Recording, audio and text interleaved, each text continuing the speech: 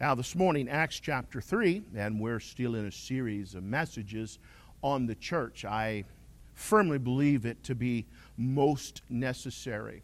And from time to time, humans are just like instruments or vehicles or anything else you got. They get out of whack. You know, they need to be recalibrated, or there needs to be a tune-up done. And us humans, we're that way. I dare say that unlike modern day cars, they'll go 100,000 miles between tune-ups. Humans are not like that, and we can lose our way. This being the information age, if you've noticed, it seems like we're having to process a whole lot more information than we had years ago, especially if you have a smartphone device. And I noticed a couple weeks back, I was preaching on God's funding for the church, and I noticed that all of my feeds was all about these YouTube sermons and preachers that says, you don't have to tithe, or you don't have to do that. The thing must be listening, you know, and they say they got that technology. They listen, and then they think that's what you like. And I was actually preaching on tithing, but I was... it was sure to show me all the message of modern day preachers on why not the tithe. And I'm thinking, if you're having to go through all that different information also, and I'm sure you do, you could lose your way through the tall grass. And so from time to time, God puts these subjects on my heart, and it's not that anything's going wrong, but we need to be reminded, recalibrated, so we understand that we're doing right and that we're doing it the way the Word of God says to do it, and then God will bless it. Now, we won't have the world's blessing. We won't have lost people's blessings. There's nothing in lost people that makes them want to come to church. So the only way you can grab them is through entertainment or programs. And that's really was not what God's intent was. God's intent was the preaching of the Word of God. And we've seen that in the first few messages that we preached on the church. One on who started it. I've been told through my ministry time, a lot of people, they got this idea that men started the church. And it was a genius way to get more money out of people so that preachers could live easy lives. Apparently, I missed something somewhere there, but it's okay. I've been a slow learner in my life. And so other folks, they think that God provides every pastor with a money tree in the backyard. And I missed out on that too. And that's not there. So then we got into God's funding for the church. And then we got on to God's purpose for the church. What was the purpose of the church? And then we've seen how God blessed the church. But now we're going to begin to chase, Lord willing. I don't know how long the Holy Spirit will keep me on this trail, but my intent is to chase this church through the book of Acts and see what God is doing. What did they do?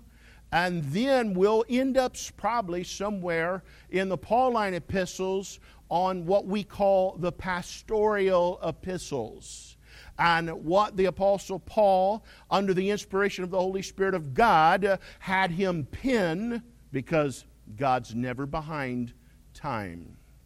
I was amazed that I was looking at 2 Timothy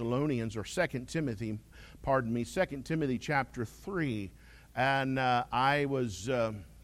Well, my mind wanders when I mow, and I was mowing up there at the parsonage. And the Lord put this thought on my mind because we've also been on a series of sermons on the family and pitfalls in the home. And I think there is another sermon coming there based out of 2 Timothy chapter 3, where he says about the last days, perilous times shall come for men. They be lovers of pleasure more than lovers of God. They'll be haughty, high-minded, so on and so forth. And so my thought was, that don't just happen. A child doesn't go to bed, or a person going to go to bed one night and wake up the next day, and they're part of that crowd that has a form of godliness but deny the power thereof. So the message was raising the last generation. They're raised that way. And so I'll stop there because I won't preach that today. Let's preach this, and I believe it to be an important topic. Let's read some scripture here, starting in verse 1 of Acts chapter 3. Now Peter and John went up together into the temple at the hour of prayer, being the 9th hour. A couple things I'm going to point out by way of introduction. Why was it the 9th hour? Well, that was the hour that Christ had given up the ghost on the cross. So they're in remembrance of that. Number 2, it was part of worship, and they're in the temple, but they did not go to the sacrifice. The sacrifice had already been done. They showed up for the prayer service. Still very applicable. And we see this element still in operation. You have 2 of these pastors here in this first church, and we're going to see here right here in chapter 3 and chapter 4 that there is 5,000 more people added to the already 3,000. Then it's going to begin to multiply. By the time, if my memory serves me correct, we get to the end of the book of Acts, there'll be close to 50,000 people in this first church. And so Peter and John, they're coming up to the temple to pray. One of the fundamentals of the church is prayer. And a certain man, lame from his mother's womb, was carried, whom they laid daily at the gate of the temple, which is called Beautiful, to ask alms of them that entered into the temple, who, seeing Peter and John about to go into the temple, asked an alms. And Peter, fastening his eyes upon him with John, said, Look on us. And he gave heed unto them, expecting to receive something of them. And then Peter said, Silver and gold have I none, but such as I have give I thee. In the name of Jesus Christ of Nazareth, rise up and walk. And he took him by the right hand and lifted him up. And immediately his feet and his ankle bones received strength. And he, leaping up, stood and walked and entered with them.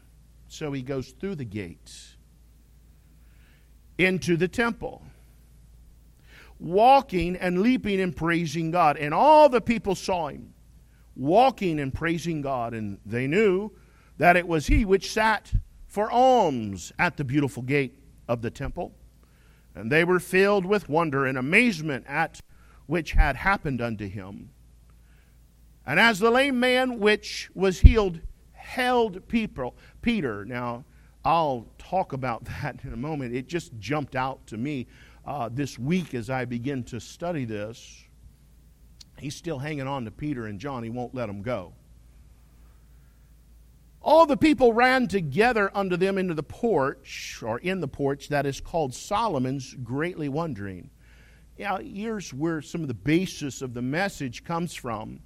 And he says, And when Peter saw it, he answered unto the people, Ye men of Israel, now why marvel ye at this, or why look ye so earnestly on us, as though by our own power, our holiness, we have made this man to walk.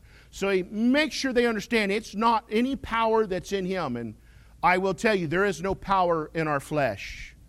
Our flesh, there's nothing good in it. The only thing good inside of each and every one of us, if you're born again, is Lord Jesus Christ. And your holiness is not going to help anybody else. I'm not trying to preach against holiness. We need to be holy because God commanded us. He says, Be ye holy as I am holy. But our holiness does not empower us to do anything for God. And Peter's making that point clear. But then, and I was reminded of this, be instant in season and out of season.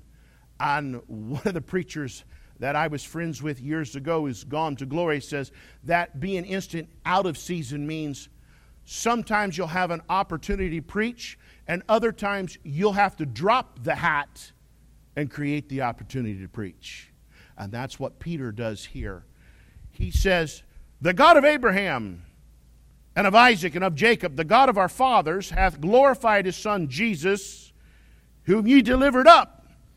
He's confronting them about sin immediately. Notice he didn't start, you men of Israel and Jerusalem, you can live your best life now. All you got to do is love yourself. Before you can, it didn't start that way, did it? The Bible will teach you how to preach biblically. Now watch this. He said, whom ye delivered up and denied him in the presence of Pilate, and when he was determined to let him go, but ye denied the Holy One and the just, and desired a murderer.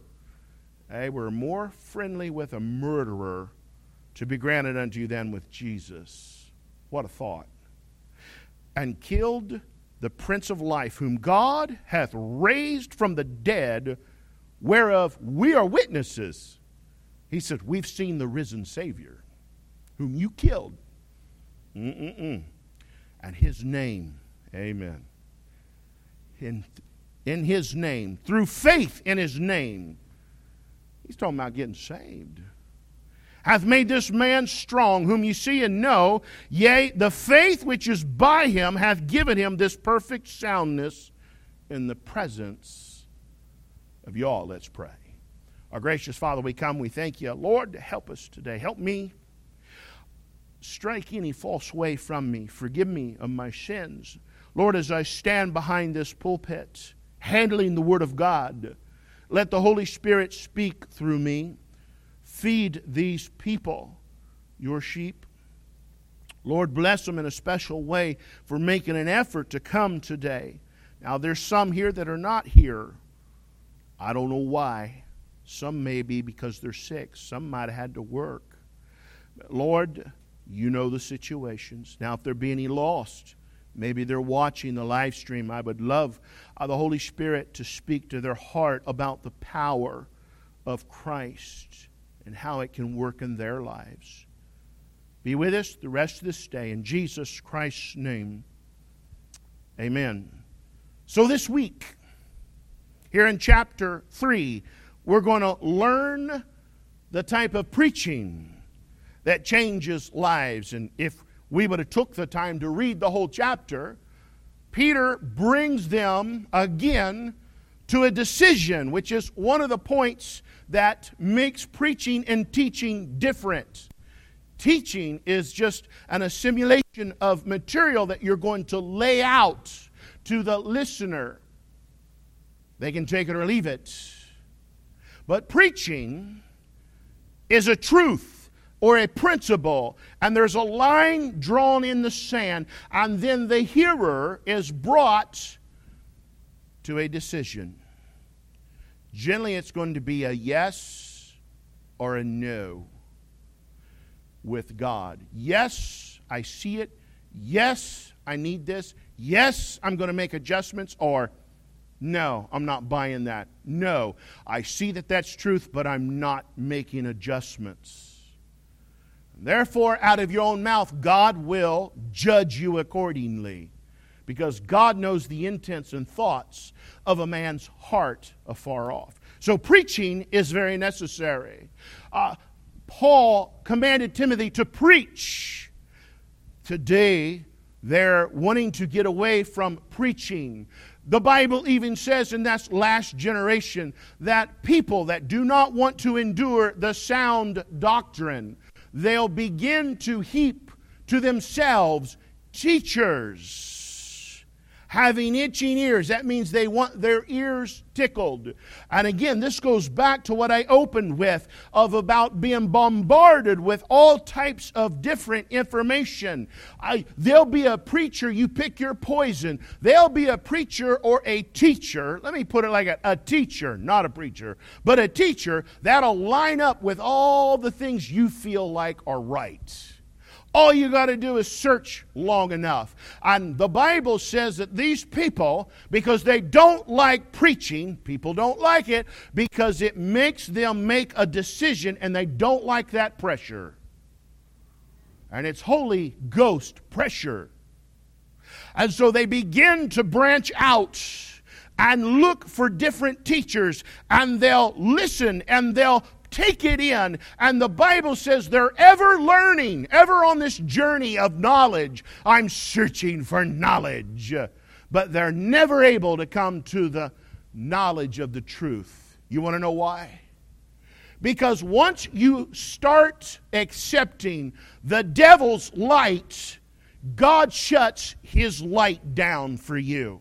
And if you want to dabble in teachers because you got itching ears and pull all that stuff in, and you'll have a rebuttal for everything that is preached from the Word of God, God will shut the light off for you, and you will sit as a vessel of dishonor because you don't like the preaching. You won't deal with it no more. You're not going to endure it, and so you'll sit in darkness.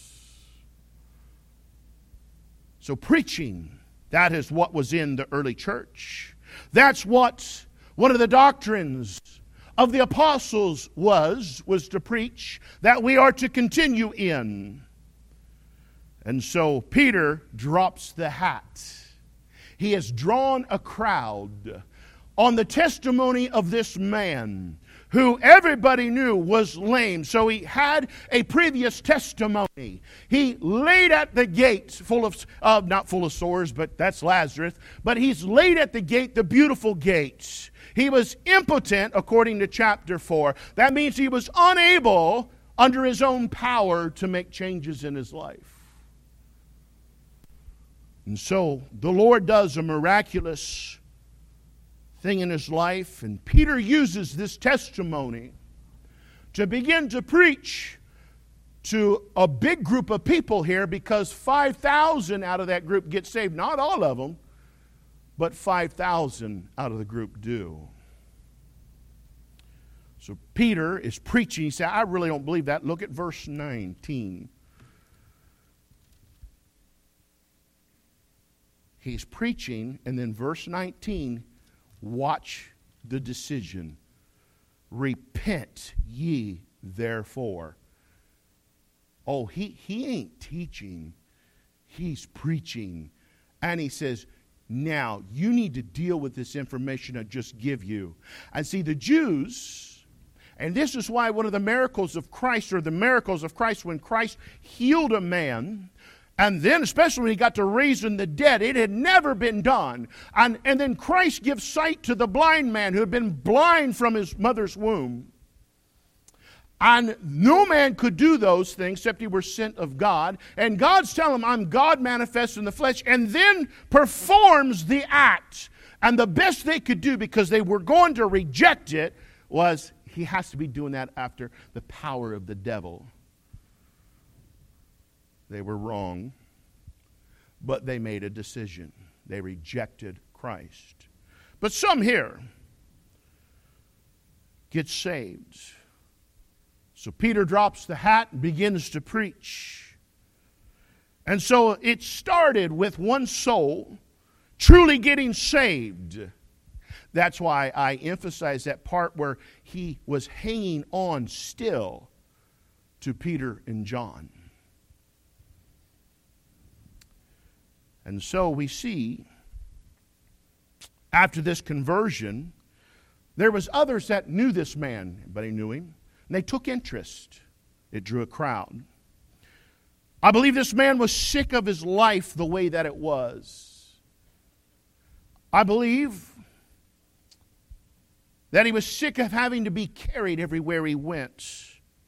He had to live on what people would give him. And as I said earlier, he was impotent. He was unable on his own power to take care of himself.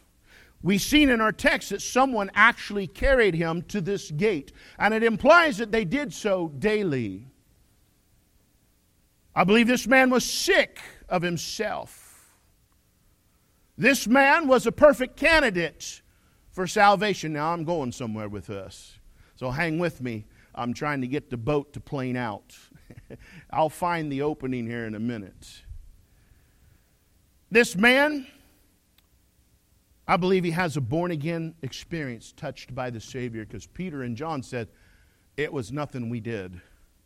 It was not the power in us, and it was not our holiness, but it was God working through us that healed this man. And it brought great change in his life. I'm going to give you a quote from Charles Spurgeon. It's going to be a paraphrase quote. I have a couple of them today, but Charles Spurgeon said this in his day. He is considered to be the prince of preachers. Charles Spurgeon said this: 80% of the people in his congregation, he firmly believed, had never had a born-again experience. He lived around the last of the 1880s, 1890s. I don't remember when he died, but he firmly believed that 80% of the congregation had never had a born-again experience. Now, that is a play on words, because there's been a lot of professors. There's been a lot of ritualistic professions. There's been a lot of people that was trapped in a particular situation in their life, and so they thought that they could relieve the pressure that was building up by tapping out and saying, you know what, I'll try this out. But they have never had a born-again experience, and I'm going to allow the text to show us what the Bible's talking about, then give you a couple of examples in the Word of God besides this man where that happened, and then I'm going to bring you to a decision. I believe that the main reason why men and women are not truly saved today, born again, is because they have an appetite for filth. When a person gets sick and tired of their sins, they'll come to Jesus. Until a person comes or becomes sick of their sins, they will not come to Christ. Once you get sick of yourself, you'll come to the cross. You're just not sick of yourself yet. The prodigal son, does that ring any bells? I got news for you. That prodigal father, there's a reason he didn't leave that porch. And you've heard me preach that. There's too many parents taking bread and water down to the hog pit to their wayward child. And if you keep doing that and keep enabling that, he'll never come to himself. He was not sick of himself yet. And we get in the way of God of working in lives and in hearts. Until God has to break most of us before he can do anything with us. And too often we get in God's way. And that's why people are not being born again. Truly, they have not had a born again experience. They've said a sinner's prayer. They've got baptized. They put on a clean set of clothes. And boy, they show up to church for a while. But they cannot maintain that because there's not any new life down there. And it's because they've not repented. They're not sick of their sin yet. They're not sick of themselves yet. You know, I've learned this in counseling. Most people, when they come to me, it's not that they want to change their circumstance. They just want to change the result of their circumstance. They want to continue doing what they're doing because there's pleasure in sin for a season. They just don't like harvest. And so they come in to me for advice and counsel, not because they want to change the circumstance. They like that. They just want to change the result so it's more benefiting to them. I got news for you. It won't change. You got to change the circumstance. I threw that in there free. That's not in the PowerPoint. And so this man, truly gets born again. And the power of Christ, and that's what's being pushed here. And I told you what Preacher John said, that in his opinion, the difference between preaching and teaching was preaching has to have the inspiration, the Holy Spirit of God behind it, working through it. You need to partner with the Holy Spirit of God through the preaching to be able to work on the hearts of the people to bring them to the right decision. But the power of Christ, I want to preach on this morning. The power of Christ, as we see in our text in verse 8, will give you the power to stand. My mind immediately went to Ephesians chapter 6. The Bible says, wherefore, take unto you the whole armor of God, that you may be able to withstand in the evil day, and having done all, to stand. That's amazing. A lost person can't do that for very long. You want to know why? Oh, they'll stand with you for a while, but they can't withstand. He said, first, you're going to have to learn how to withstand. And if the Holy Spirit of God is not down inside of you, and you've not received the power of Christ through the gospel, you're not going to be able to withstand this evil world, and you'll become entangled again with the affairs of this world because you're not sick of sin. I believe He'll give you the power to stand for God. As the Bible says here in Ephesians, stand therefore having your loins girt about with truth. You're going to have the power to stand for the truth of the Word of God and the Holy Spirit of God, which you have to have Him to give you the discernment on the things of God. That's why I said a couple of weeks back that you will not understand the church if you do not have the Holy Spirit of God living inside of you. You won't understand a lot of the deep things in the Word of God without the Holy Spirit of God. You'll just keep ever learning, never able to come to the knowledge of the truth. At some point, you've got to say, enough is enough. The Bible's true. This stuff is a bunch of nonsense. Stick with the book. I try to give people biblical answers. I try to base answers that I give people out of the Word of God are parts and pieces of verses where there are principles and truths given. Why? Because I don't know everything about what this world calls science. Most of it is jaded. But I do know the Word of God, and it'll never steer you wrong. I'm sticking with the book. And if that makes me look like I'm ignorant and unlearned, then so be it. But I'll have spent some time with Christ. And when the Holy Spirit of God and the power of Christ touches your life, you'll be able to stand for the truth. But you'll stand for the Word of God. You won't be on the fence on that thing. You'll stand for the Word of God, and it'll be the basis of your faith and practice. You'll stand for the gospel. And you will not tolerate a false gospel. And you'll stand with the men of God. He stands up with Peter and John. He doesn't remain seated outside the gates. Did you see that? You see, I know a lot of people said they got saved that are still outside the gate and they're impotent. They have no control in their life. Sin still has a hold. Sin still has them in bondage. Sin still has them impotent. Oh, I'm saved. I've told people, don't you be relying on me to give you a hope that you think you're saved because I might think you're saved. Don't do that. This Bible says you'll know. I'm showing you the Word of God. When I'm done with the message, you will know. Because I'm going to ask you a really pointed question. And we'll wait to the end of the message. And you're going to have to answer that.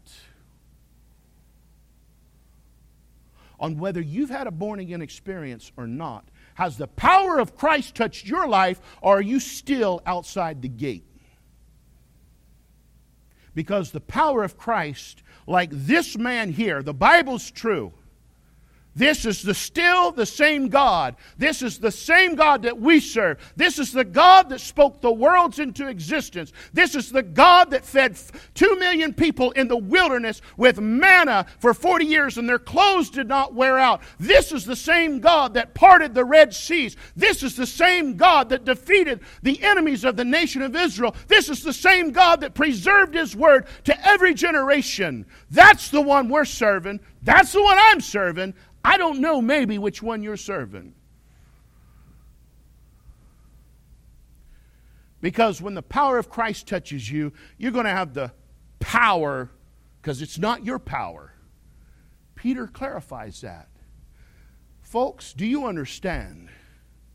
I'm not standing here today because I have power in Todd Gabbard.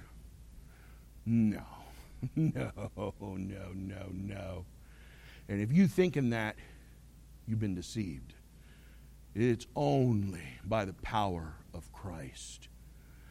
What did this Bible say? What did the Apostle Paul say? Only by the grace of God I am what I am.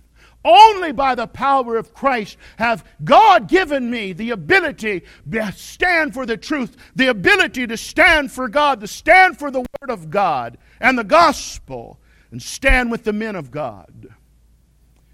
But then I see that when the power of Christ touches you, verse 8, He gives you the power to walk. Does not the Bible say there in Ephesians 4 verse 17, walk not as other Gentiles walk? But he says, who walk in the vanity of their mind. He said, I want you to walk how I've taught you to walk as Christians. Well, people can't do that if they've never had the power of Christ touch their life. God gives this man the power to walk. He had been impotent from his mother's womb. It's a perfect classic picture of how you and I are born, lost and condemned. The devil, us child, and we're impotent. There's nothing we can do to save ourselves until we hear the preaching in the gospel. You seen, he said, look on us. Means he had his attention. He says faith in Christ there in verse 16. He gives him power to walk for Christ, to put on the new man. He didn't stay outside the gate now, did he? He walked inside the gate. He didn't stop and get stumbled at the door. Jesus Christ said, I am the door. A lot of people, they're still outside the door. That's because the power of Christ has not touched them. When the power of Christ touches you, He's going to give you the power to walk for Christ. The power to put on the new man. You're not going to walk like the other Gentiles walk no more. He wasn't walking like he used to, carried by others. And others could see this change. Scripture again. He says, if any man be in Christ, he is a new creature. Old things are passed away. Behold, all things are become new. You can't deny this is what's happened to this man. This is true Holy Spirit conviction and true salvation. And where you see the power of Christ, what did he say about there to that last generation that's going to be raised? He said they got a form of godliness, but they deny the power thereof. I was doing a little study on that just a little bit. He says they're a walking contradiction. Oh, I've received Jesus. But they're still outside the gate. Oh, I love Jesus, but I hate church. They're still outside the gate. I love Jesus, but God's church ain't important to me. You're still outside the gate. You're still impotent. You've not been given the power to walk. Others will see this change in you. It'll be so evident immediately. You know, we do a lot of quantifying. And we've been, and I'm one of those kind of people, I want everybody to like me. And so I say, new birth, the growth could take you some time. Don't jump on too many things at once. And that's me. The book says, oh no, you once was blind, you once was lost, but now you see. God's going to give you the power, and that power is going to be so powerful, it will change you immediately.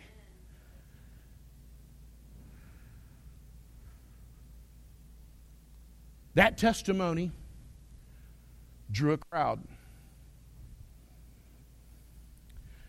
Verse 8. When you truly get born again, it gives you the power to attend. Now loosen up. I'm not going down the same path I did last week about church attendance. But it does show up again. He immediately comes through the gate, and he walks into the temple with the man of God. I've been accused, some people say, you've abandoned me. I'm still in the same place every Sunday. Morning, Sunday night, Wednesday night. I've not went nowhere. But I kid you not, I'm not walking with you to buy your dope or anything else you're buying and how you want to live your life. I will be walking to the temple at the hour of prayer. And if the power of God has ever touched your life, you've truly been born again, you'll be here with me. Or in other churches that are of like faith and like-mindedness. The power to attend. He changed where he went. He could have went anywhere. He now has been healed. He could walk. He could leap. And so what does he do? Thanks. Have a nice day, Peter. Good. Catch you. On the flip side, there's that quarter that the guy before you gave me, and I'm gone. I got to go to Dollywood. I got to, whatever it is that tickles your fancy. He did not do that because the power of Christ touched that man that day. And he changed where he went. He went into the house of God. The temple is called the house of God, I know some would argue because they're heaping to themselves teachers. Well, that was the temple. Study your Bible. He called it the house of God. I know David had more than once. It's the house of God. Give him the power to walk. He wasn't going to walk like he used to walk. He couldn't walk. Then he wouldn't let go of Peter and John. Verse 11. Not only come into the house of God, not only to have the power to walk, and he leaped. Did you see that up there in verse 8? He leaped at the chance to go to the house of God. You see that? It shouldn't be on a Sunday morning. Well, now I got to go to church. I don't know, that preacher's going to be around. You should be leaping at the chance to hear something from the Lord. This man did. You see, he wouldn't let go of Peter and John. That's the men of God. I still remember like it was yesterday, the preacher that was preaching the morning I got saved, Brother Jack Grigsby. I was involved in his life until the end of his days. The person that leads you to Christ has a pretty strong impact on your life. And he leapt at the opportunity to go to church. That's what the power of Christ does. There's one more thing. When you've been touched, it's in the text. This is called expository preaching. This is not my opinion of what I thought happened. Peter literally touched him, and the Holy Spirit of God touched him through the preacher. It gave him the power to praise. Ain't that what verse 8 says? It says, and he leaping, He stood up and entered with them into the temple, walking and leaping. Kind of sound like running and shouting and praising God. Yeah, that's why I told you, if you want to run and shout, that's fine. I'm not against it. It's in the Bible, brothers and sisters. It's in the Bible. Just don't hurt yourself and don't hurt anybody else. I'm all for it if God's in it. You know, sometimes we need a good, happy time in the Lord. Well, I got news for you. If the power of Christ has never touched you, you don't know what happiness is. You don't know what praise is. You know, he had no problem praising God's what I'm saying. You ever ask people for a testimony? I don't put people on the spot. Maybe I should. Oh, I just can't talk. Well, it's funny. You got a driver's license, don't you? Yeah? Well, you had to talk to somebody to get that. Got your picture taken, didn't you? Got a Facebook account, don't you? You ain't that shy. You go to the grocery store, don't you? Yeah. You pay the cashier, don't you? Yeah. Yeah, I don't buy that nonsense. You want to know why you can't praise God? The power of Christ has never touched you. You can't testify to something that's not happened. You don't know how to talk about it. This man had no problem praising God. You know, he was not going to be silent about the goodness of God. We shouldn't be silent about that. About the gospel of God and about the power of God. And he had no problem testifying about what God had done in his life. You know, I appreciated Brother Tim, Sister Peggy, when they got up to sing with us. They both gave us a short word of testimony. I like that. Because when you've been touched by the power of God, you just can't stay silent about that. You'll have to tell somebody. You'll have to raise your hand a little bit. You'll have to speak up, because the Holy Spirit of God will not let you remain silent.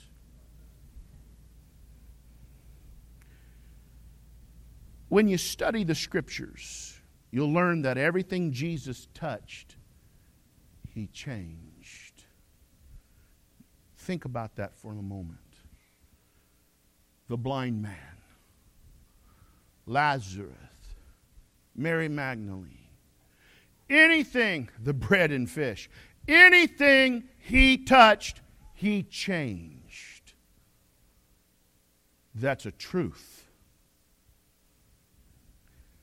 Let me give you a couple illustrations of other conversions in the Bible. Remember the Apostle Paul?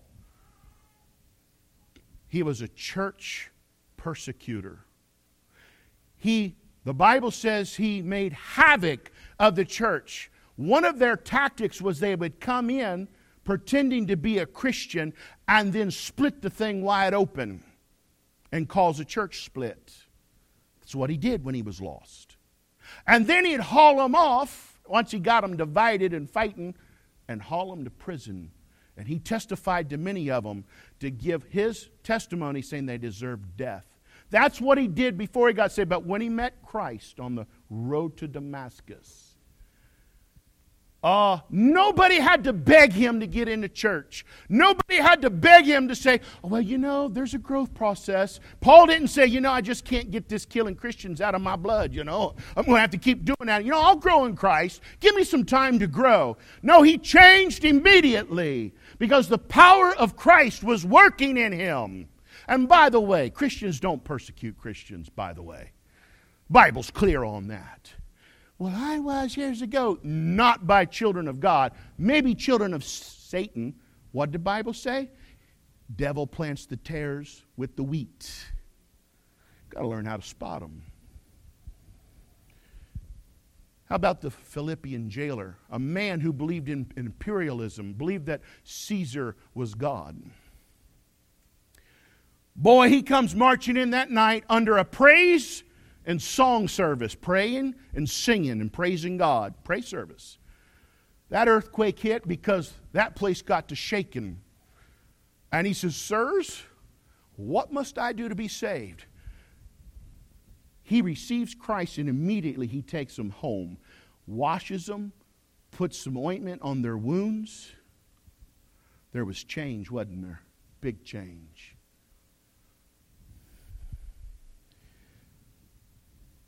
The power of Jesus worked through Peter and John to change this man forever. Peter and John led this man to Christ. That is what they had to give him. He said, silver and gold have I none. He wasn't going to use the church money to feed the homeless. Now, I know I just made a bunch of people mad. You want to do that, and that's your ministry, that's great. You make sure you tell them about Jesus first. Before they get anything out of it. That's what happened here, right? That's what the Bible says, right? He said, silver and gold, it ain't time for that yet. Such as I have give I thee. The gospel's free. You know, I've done that to a lot of people that's walked through that door demanding money. And I said, you know what? We don't have no money to give. I used to get conned. And the church people had to come to me and say, you're getting conned. So I set up a committee. Half of them sitting back there. I said, if you come and need money, if you can convince them to say, yeah, that it's legit, I'll approve it. Nobody's ever went to talk to them back there. I don't know why. But I always tell them, I have the gospel. And I quote that verse. And under every instance, they turn around with something smart alecky to say and walk off. Generally, it's, I thought you were a Christian. Some pastor you are. I was just trying to give you the gospel, to let Jesus touch your life. Something to think about. In this man's life, old things were passed away. He had been carried to the beautiful gate every day. He could not walk, he could not stand, he could not leap, he could not go on in his own power. All things had become new. Has the gospel changed you? Do you stand for Christ? Do you walk for the Lord? Do you leap at the chance to go to the house of God? Do you praise a living Savior? Or are you still outside the gate? What I'm asking you, can you ever remember a time in your life where you could relate to this man and say, I remember, I'm pretty backslid right now, preacher, but I remember the day when Jesus touched me. I was so excited about church. I was so excited about the Word of God. I was so excited to sit under the preacher to learn more about God. I remember it.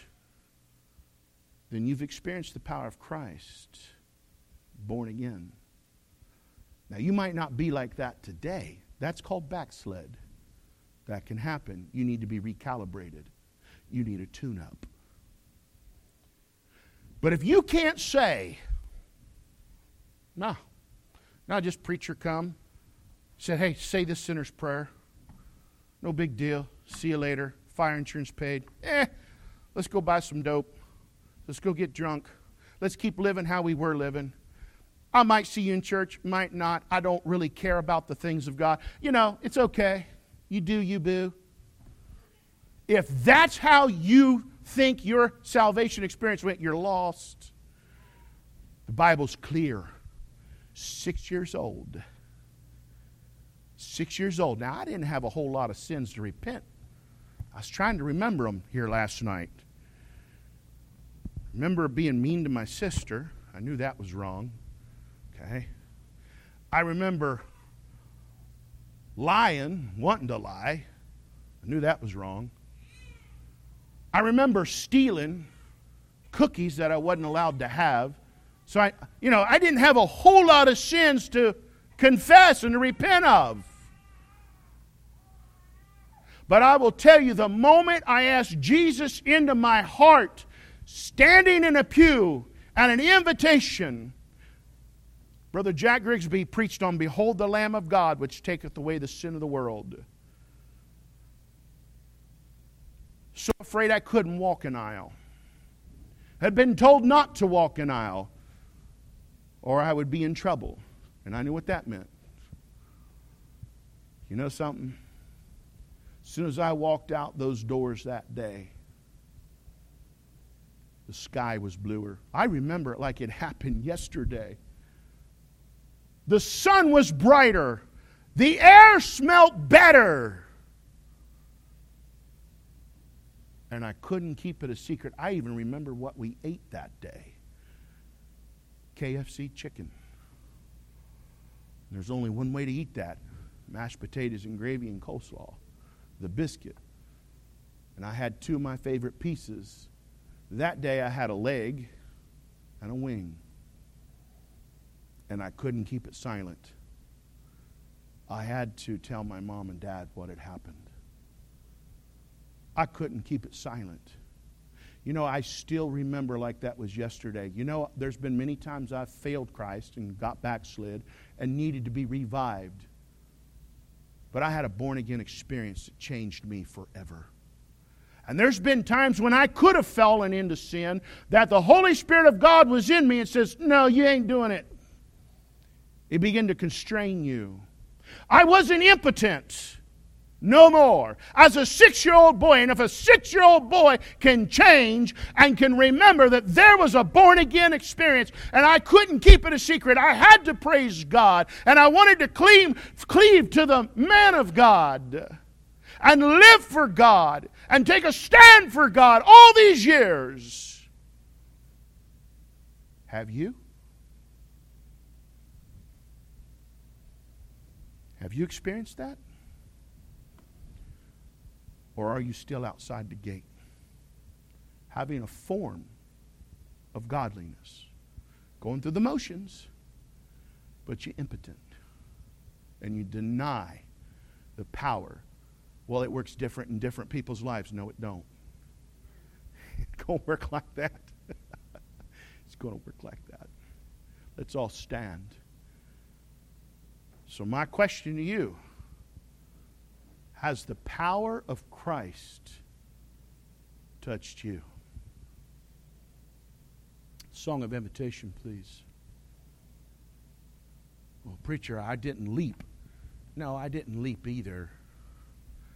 But I sure wanted to inside. I didn't understand fully what had happened to me that day. I just knew I gave my heart to Jesus. He was going to be my Lord. Nope, I've not done everything right. I've failed so many times, but He's still my constant guide and protector. And someday, I'm going to be with Him. Charles Spurgeon said that he believed 80% of his congregation had never had a born-again experience. They had made professions. They had went through the motions. But they had never changed. They're still outside the gate. A lot of people still outside the gate.